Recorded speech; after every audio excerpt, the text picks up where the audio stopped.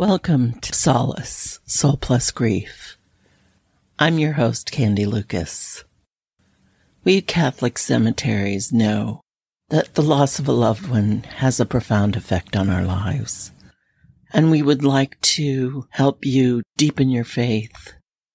Pay attention to where God is moving in your life as you grieve, and call upon the love of God to accompany you.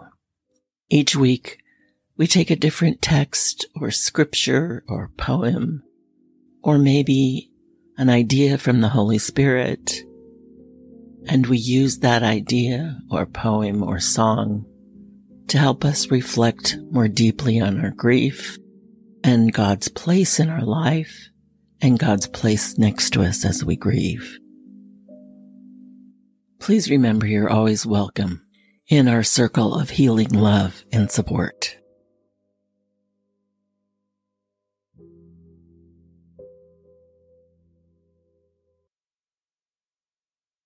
Because I learned to pray from the Jesuits, I often, in my prayer life, incorporate St. Ignatius' idea of imaginative prayer, which includes the idea of putting ourselves in the scenes of the scriptures, walking amongst the people there, experiencing their life with Jesus. So it happened one time in prayer that I found myself in a caravan following him, mostly being with the women, carrying out the duties of those who took care of the traveling band, cooking and looking after the children and cleaning clothes in the rivers. And over time, after listening to him in the daytime by the rivers, in the nighttime by the fires, we came to know each other better.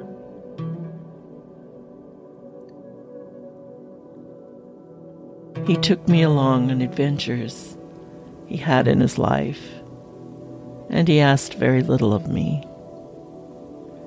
He let me meet his mother and his father and his friends and disciples, although they weren't called disciples then. And although, as I said, I was expected to pitch in with all the women things, he took time to explain this kingdom on earth thing. What would be asked of me and us in return for his friendship, and how that might or might not play out. It was not all fun and games and adventure. We had many angry words with one another, which surprised me.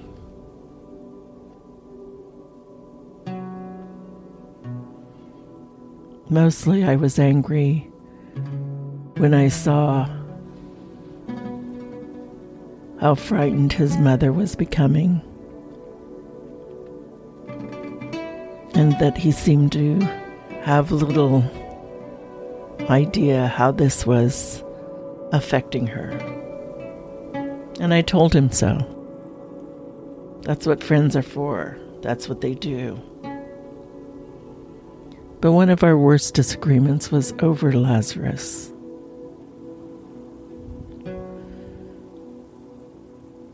I should back up. A few weeks before we got the news that his dear friend Lazarus was ill, we had a big blow-up in the desert. We had been traveling from town to town. Each time we pulled up stakes to move on, the group grew bigger. Moving us all across the countryside became more of a challenge. We had camped in an oasis one night, and almost everyone had gone to their tents or found space to sleep under the night sky. Jesus and I were having one of our late-night talks when a stranger approached from around a dune. He walked straight up to Jesus, did not introduce himself, but merely fell on his knees and burst out, "John has been beheaded." No one moved. The words didn't seem to belong together in the same sentence. I looked at his face and knew he was thinking, "No blood was to be shed but mine. This cannot be. What has John done but in love to follow me?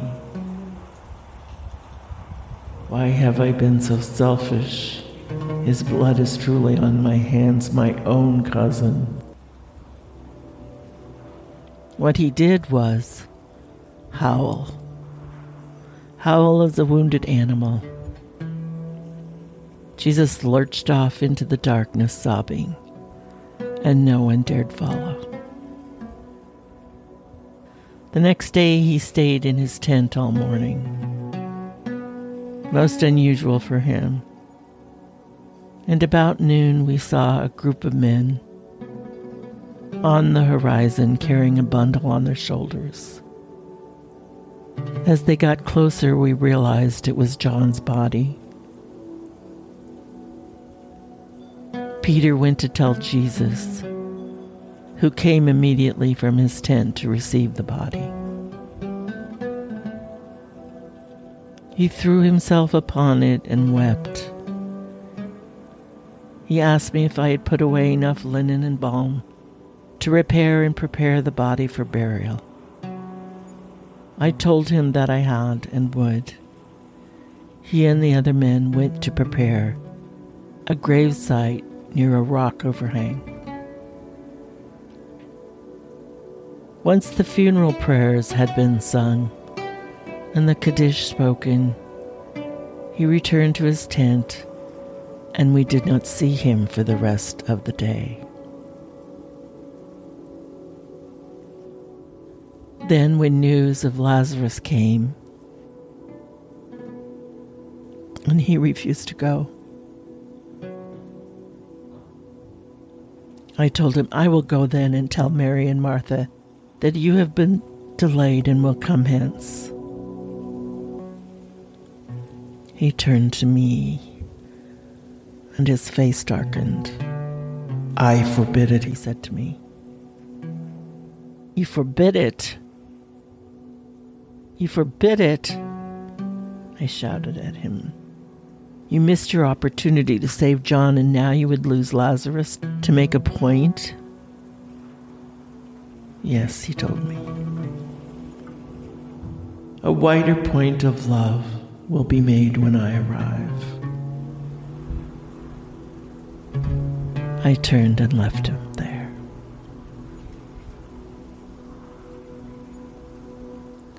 Back in episode 21, we talked about what it was like for Martha and Mary as they waited for Jesus to arrive.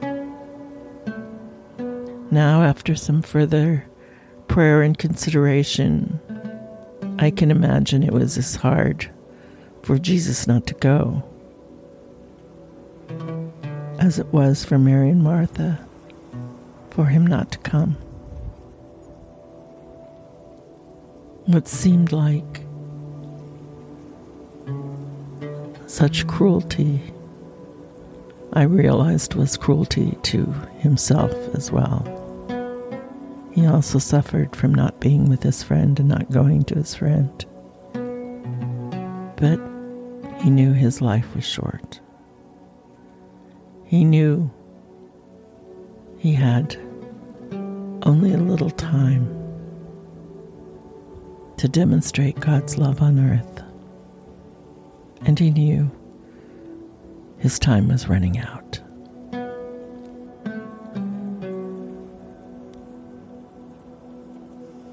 And it made me think of what Khalil Gibran says in the prophet about pain.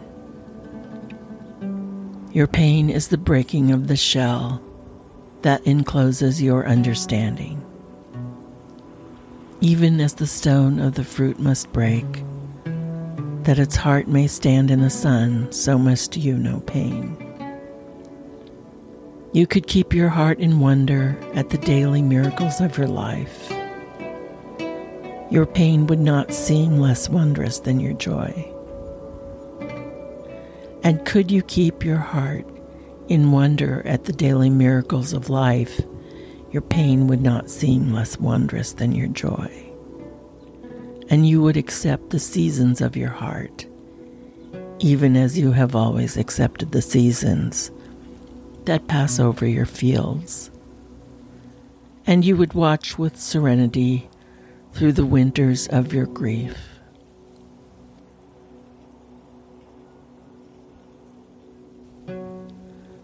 Much of your pain is self-chosen.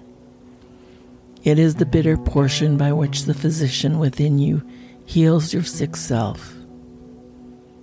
Therefore, trust the physician and drink his remedy in silence and tranquility.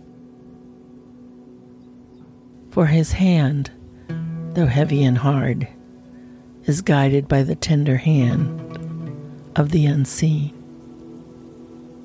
And the cup he brings, though it burns your lips, has been fashioned of the clay which the potter has moistened with his own sacred tears.